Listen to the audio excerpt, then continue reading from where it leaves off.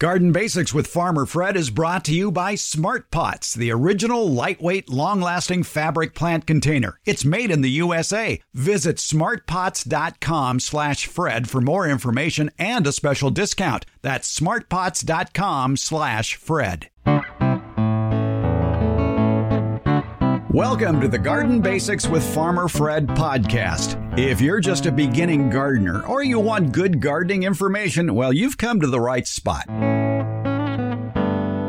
I love late August. The backyard food garden is at its peak. Everywhere there's tomatoes, peppers, zucchini, peaches, melons, and so much more that's filling the garden beds. Maybe too much? We have a great idea on what to do with all that produce that you can't keep up with. Also, we hear from a gardener in Oregon who wants to know, why aren't his vegetables growing? The plants look healthy, they're just not growing. We have some ideas why on episode 132 of the Garden Basics with Farmer Fred podcast, brought to you today by Smart Pots. And we'll do it all in under 30 minutes. Let's go. Hi, Fred. This is Hank in Eugene, Oregon. I wanted to ask a question about plants that aren't growing very quickly. I have a pretty small space, and it has been brutally hot for a lot of the summer.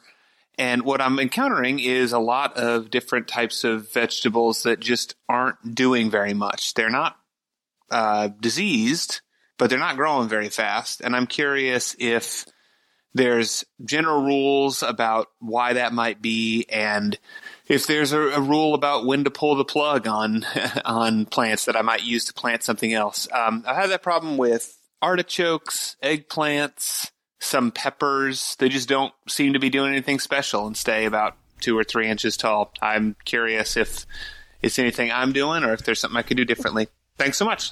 Hank, thanks for sending in that question via speakpipe.com/garden basics. It's an easy, inexpensive, actually free way to get your question in here without typing out an email or calling us. And speakpipe.com/garden basics. Great way to get your questions into our podcast. Debbie Flower, our favorite college horticultural professor, is here. I have questions for Hank. I wish Hank was with us. Yeah, I do too. Yeah. Is it sunny? How big are the pots? Things like that. When did he get them? The question came in July 21st? In July, yes. Yes, and that's kind of a late in the season to be planting the things he mentioned. And it has been brutally hot in Seattle. It's made the news because it's been brutally hot in Seattle. He's actually in Eugene, but It's been hot there too. It's been brutally hot in Eugene. It's made the news that it's been brutally hot in Eugene. And that, I think, is potentially the biggest problem. Plants make food, and then they use the food. They make food, they stash it somewhere inside of themselves, and then when they need it to grow or to make roots or to put on a flower or a fruit, things that don't see the light of day, can't make their own food, they have to shuttle that food over there to make those things grow or happen. But they also use that food to do the processes of life, to just stay alive. So the major processes in the plant are photosynthesis, that's the making of the food using sun or another form of light, and as well as air and some nutrients.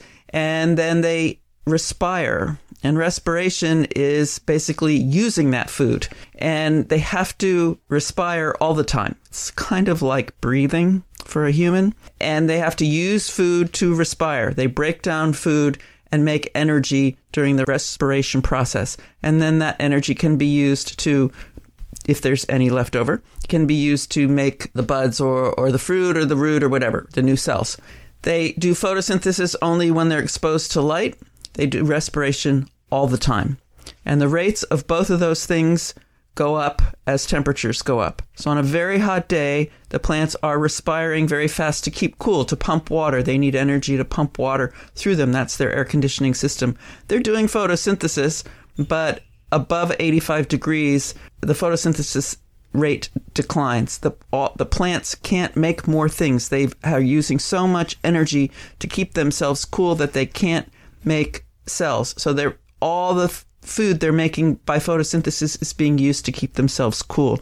And I fear that his plants have gotten into that situation where they can't grow because they're using all the energy they make in photosynthesis to keep themselves cool. So my suggestions would be to shade them. Make sure they're getting enough water and mulch the soil so that any water in the soil stays there. Yeah, we are not sure if they're in the ground or in containers. Right. Containers heat up very fast, and that would add to the problem if they are in containers. So if they're in containers, put them in a bigger container, the biggest container you can handle. By the way, I came across this nifty little 21st century device that was fairly inexpensive. It was about $40 or so. It's called a rain point, and I keep this gauge here on my desk in front of me, and it has numbers on it.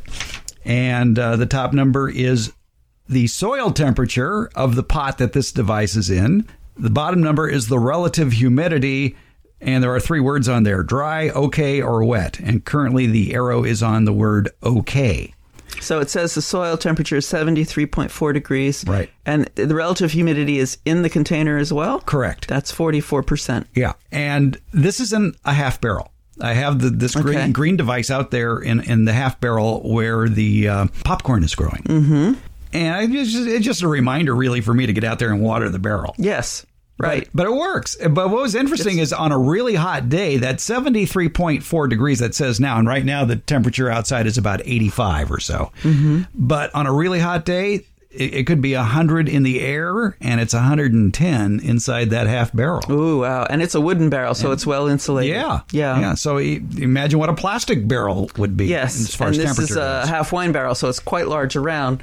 If these seedlings that are 2 to 3 inches tall are in a little 4-inch or 6-inch container, it's going to heat up very quickly, dry out very quickly, and the plants are just going to suffer. Yeah. That little device, by the way, you can move from container to container or even put it in a raised bed or in the soil.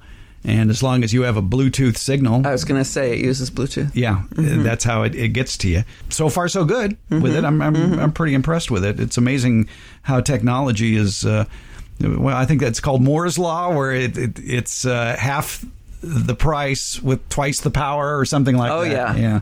Technology is definitely going that direction. Yeah. So anyway, that's just one way to show you just how darn hot it can get in a container on a hot day. Right. If that's the case. One other thing I'm wondering about are plant growth regulators. Mm-hmm. If he bought these, especially at a non-nursery, and I'm thinking like a big box store that doesn't really, plants are sort of an afterthought. Right. And it's usually lowest common denominator growers who are selling to the big box stores. The PGRs, as they're known, these plant growth regulators, are a boon for the industry because they make the plants all grow to the same height, which means that all these plants in flats are all going to get up to the same height, which makes them a lot easier to ship. And makes them trucks. Prettier. And makes each them one it's a nice the little same. display. Mm-hmm. Yeah, if you even go to a nursery and you look out at a sea of annual bedding plants, and they're all the same size, yeah, it'd be a little suspicious. Mm-hmm. Yeah, there are even some ornamental plants that they're used on to keep them in control for their entire life. Well, sometimes these PGRs get out of control because it's all sprayed on these plants as they're growing. And if they accidentally apply too much, that can retard the growth of the plants. Or if they're applying it to something nearby, I think of them as being used more in ornamentals, and it drifts with the wind over to something edible. That's a possibility. The root zone is something to look at as well. If they are in small pots and you do transplant them, that would be a great time to get down to the roots very close to the stem, the roots that were around the base of the plant when you purchased it. Are they all in a big knot? Maybe they need to be cut. Maybe they're unable to take off. And then fertilization. Mm-hmm. Is there any? Yeah, is there any? Right. They need some nutrition.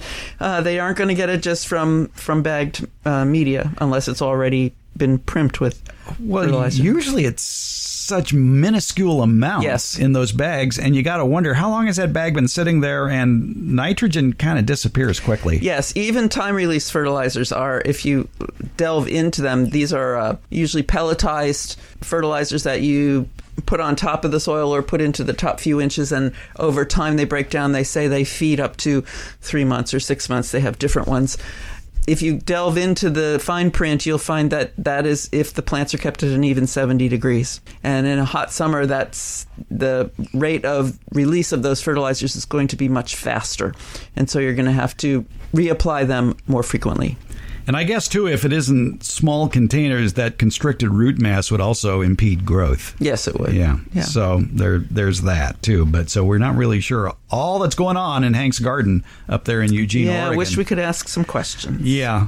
Keep trying. You can plant cool season vegetables there, Hank. So yes. Give that a shot. Yes, probably soon.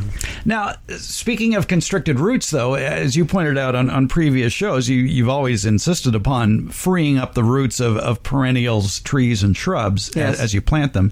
Annuals, you once said it doesn't really matter that much since they're doing all their growth in 1 year, but still, it wouldn't be a bad idea to sort of scrape lightly on the outside of that root ball before you stick it in the ground. Right. Any cuts you make in the roots will result in multiple root tips growing from behind that cut. The reason annuals aren't as critical is because they never become woody. The roots on a woody plant become woody. And if they're in a circle around the base of the trunk, then you have a woody collar around the base of the trunk. And as that trunk gets fatter and fatter, it starts to choke on that woody root. Plenty of possibilities, Hank. Take your choice. Yeah, I hope it gets better. Debbie Flower, thanks for your help on this. You're welcome.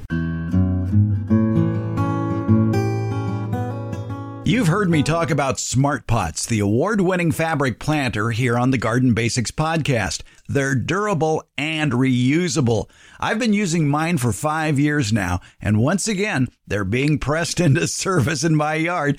I have this problem. I grow too many tomatoes for the amount of allotted sunny space I have for them. So those extra tomato plants go into the Smart Pots. I place them in scattered areas around the yard where I know they'll get enough sun, which is a premium in my yard. And even 5 years later, I can pick up those Smart Pots, plant and all, and move them around without fear of the Smart Pot tearing or ripping. Smart Pot's breathable fabric creates a healthy root structure for plants. And Smart Pots come in a wide variety of sizes and colors. Visit smartpots.com/Fred for more information about the complete line of Smart Pots lightweight fabric containers. And don't forget that /Fred part, because on that page are details of discounts where you can buy Smart Pots at Amazon. Okay, now I understand maybe you want to see the Smart Pots before you buy them. That's not a problem. Smart Pots are available at independent garden centers and select Ace and True Value stores nationwide. To find a store near you, visit smartpots.com/Fred. Every day in every corner of the United States, children and adults are worrying about finding enough food to put on the dinner table, while thousands of pounds of food are being thrown away from backyard gardens, from small farms. Millions of Americans are unable to get enough fresh food to maintain proper health. The United States has a malnourished population that needs more than processed foods in order to thrive. So many incredible food banks, pantries, and other hunger organizations are working tirelessly to alleviate hunger in our communities, but they consistently lack in donations of fresh produce. Luckily, you can help. By making regular donations of unused fresh produce to your local food pantry, you can be a part of the solution to increase the health of people in your neighborhood. And you can donate food that you grow or food that you buy. It's easy. The trick is finding the food pantry nearest you, and you can do that through an incredible site called ampleharvest.org. We're talking with Gary Oppenheimer. He's with ampleharvest.org. He's the founder. It's a unique nationwide resource that is eliminating the waste of food, the outcome being a reduction in hunger and malnutrition, along with an improved environment. There's something like 42 million Americans who grow food in home gardens, community gardens, and they're small farmers as well, who could easily donate their excess harvest to one of over 8,600 registered local food pantries spread across all 50 states. And Gary, I want to tell you, first of all, about my experience with your website, ampleharvest.org. There is a page there where you can go and find the food pantry nearest you. And I set a search of 15-mile radius around my house. And up popped, I'm counting 14 food pantries I never knew existed, including one that is within walking distance. And it's amazing how easy it could be for people who have an excess of tomatoes or squash or peppers or melons or fruit, where to take it to and how convenient that is. What was your inspiration, Gary, for starting AmpleHarvest.org? That's a great question, actually. There are two pieces of inspiration. One was I grew up with don't waste food. My grandparents always told me, finish what's on your plate. Kids are starving in Europe. So not wasting food was always inculcated into me. But as an adult and a master gardener, I was growing more food than I can use, and I didn't want to go to waste. My wife said, you can't bring any more of this stuff in the house. And I struggled to find a place to donate the food to. It turns out I found a battered women's shelter in my town. I'm in northern New Jersey. But when I had gone on Google to find out where there are food pantries, Google said the nearest one was 25 miles away in another city. And I had an epiphany in March of 2009, and I realized, wait a minute, this is an information problem. This is not a food problem. People aren't hungry because America doesn't have enough food. We actually throw away half the produce, never gets consumed. The problem gardeners across America have always had was missing information. The misinformation was what we were all told at food drives, that you can only donate jars or cans or boxes, but no fresh food. We gardeners took away from that. You can't donate the extra tomatoes. The missing information was where is a food pantry and what's a good day of the week and time of day to donate it. When I realized that this was the information problem, I realized the solution was a web-based, an internet-based program that would both educate gardeners about their capacity, that they can indeed donate food, and to where to donate it near them, and the optimum day of the week and time of day. And that timing is super important because if a food pantry, for argument's sake, was distributing food to hungry families on Sunday afternoons, the ideal time for you to bring it in is Sunday morning, which means the ideal time for you to harvest is either Sunday morning or Saturday night. So the food would go from your garden to the food pantry to a hungry family in hours. Number one, the food pantry didn't have to buy refrigeration. And number two, the hungry family was getting food fresher than you and I can buy in a supermarket. It's truly garden fresh food. And the whole thing came together for me in a 4-hour session on my computer. And 7 weeks later, with the help of 2 volunteers, May 18th, 2009, AmpleHarvest.org rolled out. And it's been growing in reach and impact ever since. We're going to be using a couple of terms here that people may get confused. I find it confusing as well. Maybe you can explain it. We will be talking about food banks and food pantries. What is the difference? Oh, this is a fun question. All right. For most of America, for all of America, a food bank is a large industrial warehouse type operation. There are around 200 of them in America. They're part of the Feeding America network. And these are large warehouses where large amounts of food come in and large amounts of food are then redistributed out to the local programs where hungry families go. Those local programs where hungry families go, there are around 33,500 across America, are usually called a food pantry, and in some states a food cupboard or food shelf or food closet. The exception, as far as I know, was Oregon and Washington, where those local programs are also called food banks. And you said a little bit ago that I think in Sacramento they're also sometimes called food banks. So in the vernacular, in the common language of food banks where a hungry family gets food, but in the real system, there's a distinction. And the reason I had to create AmpleHarvest.org was because when the food went from a food drive to a food bank to a food pantry, it took too long. But when it went from a food drive, or my garden for that matter, to a food pantry, it could happen in 15 minutes. So this was an architectural discussion. This is great for linguistic nerds, but it's if people want to use the word food bank, that's perfectly fine. But I'll use the word food pantry just to be more correct. AmpleHarvest.org is geared to a wide range of gardeners. You've got home gardeners, new gardeners, farmers and food producers, master gardeners, and school gardens. And boy, I'm thinking about food waste, and all of a sudden, wow, school gardens. I wonder what they're doing with all that excess food that they're growing in their little school, especially when it may be happening in the summertime and there isn't anybody there to harvest it. School gardens, you're absolutely right. It's also camp gardens, by the way.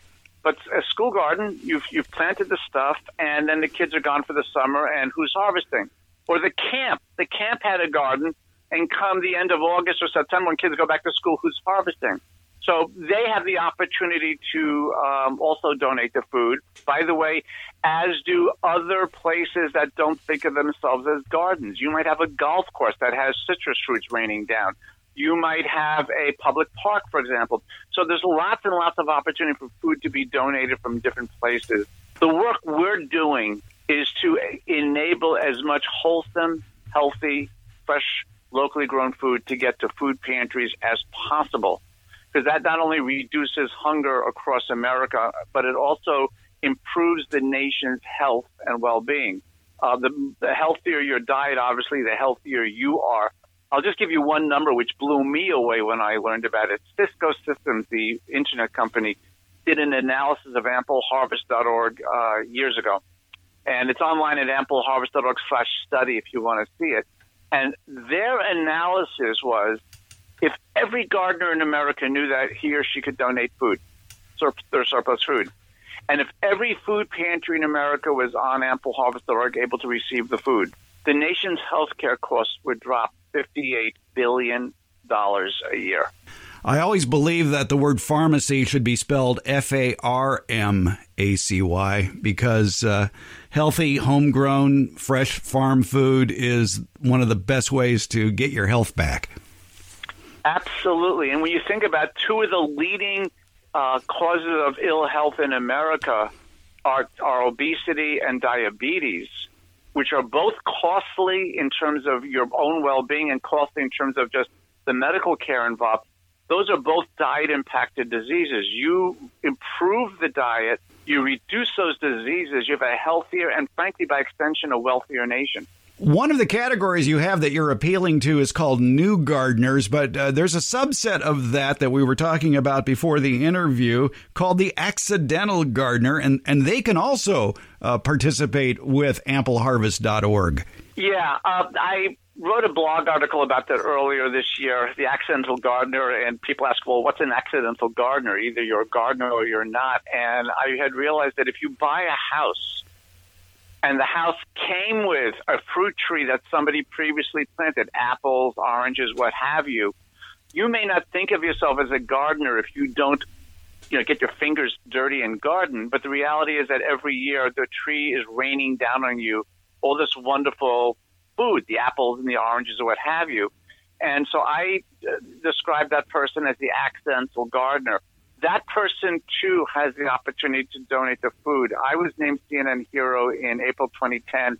The day I was named CNN Hero, I received an email from somebody in the Southwest who said that the prior year, before he'd heard of AmpleHarvest.org, he had thrown away 8 55-gallon drums of citrus fruit because he didn't know he could donate it. This is a huge opportunity for the country. And the reality is we haven't even started tackling that yet. So the $58 billion number was based on the gardeners who know they garden, not the accidental gardeners. So these numbers are all going to be subject to change. And I also want to give you one other number subject to change. You started this with saying there are 42 million gardeners in America. That's pre-COVID. The data we're now seeing from partners in the industry speaks to 58 million people, and it may well be growing higher as millions more people start their own gardens. And I strongly believe that when we get past COVID-19, most of the people who started gardening are going to continue to garden. That means more people gardening and more healthy, fresh food for the hungry families on a permanent basis. Look, one of the things really important, when you grow a garden, and I have my own garden, you're growing it for your own enjoyment and for your own family. You should be enjoying that food first. The food, however, that you grow that's in excess of what you can use or preserve or share with friends should never be going to waste. That's the food that should be donate to a local food pantry. And that's whether you're a backyard gardener or maybe you got herbs growing in a kitchen window or in a community garden, it doesn't really make any difference. And by the way, also the amount of surplus is not terribly important either. Don't feel bad. I only got 5 tomatoes to donate. Donate your 5 tomatoes. It'll be commingled with all the other people with 5 tomatoes and 500 pounds of tomatoes at the table. The important thing is that the food is eaten by somebody and nourishes somebody in the community. It's good for the community. Frankly, it's good for the planet because food waste is a contributing factor to climate change. And it's a wonderful way of people helping their neighbors in need by reaching into their backyards when they can't afford to reach into their back pocket. Today, we are at work, as you had said, in 50 states, in about 4,200 communities. And today, we're approaching 9,000 food pantries, which is about a quarter of America's food pantries, which is great. That means we have 3/4 of America's food pantries to yet reach, engage, and work with those surrounding gardeners. So we have a lot of work ahead of us, and your dollars certainly get us a long way towards succeeding on that. If you've got excess food, you know where to go. AmpleHarvest.org will aim you to the food pantry nearest you. Gary Oppenheimer is the founder of AmpleHarvest.org. Gary, thanks for a few minutes of your time. It's my pleasure. Thank you very much. Everybody, please stay safe. I want to leave you with one final note. In these COVID time, we have guidance on the site for the gardener on how to be COVID safe when they're both growing the food for themselves and making the donation of food. So when you come to AmpleHarvest.org, take a moment, read the couple of bullet points on there. That'll keep you, the food, and the food pantry staff safe so that the good you're doing really is good and nobody gets sick. So thank you very, very much.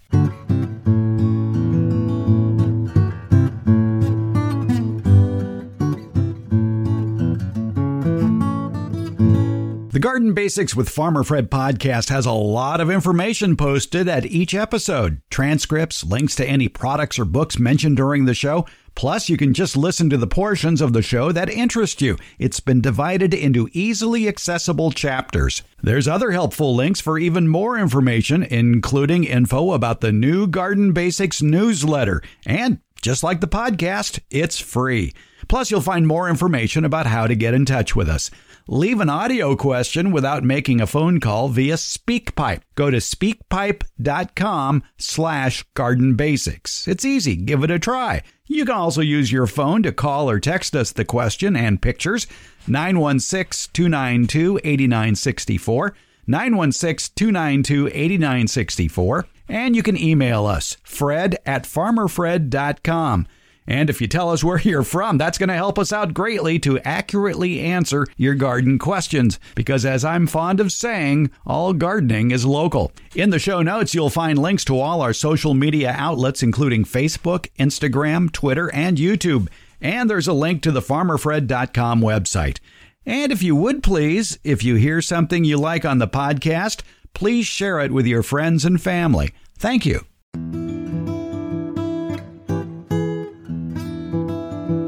Garden Basics comes out every Tuesday and Friday. It's brought to you by Smart Pots. Garden Basics is available wherever podcasts are handed out, and that includes Apple, iHeart, Stitcher, Spotify, Overcast, Google, Podcast Addict, CastBox, and Pocket Casts. Thank you for listening, subscribing, and leaving comments. We appreciate it.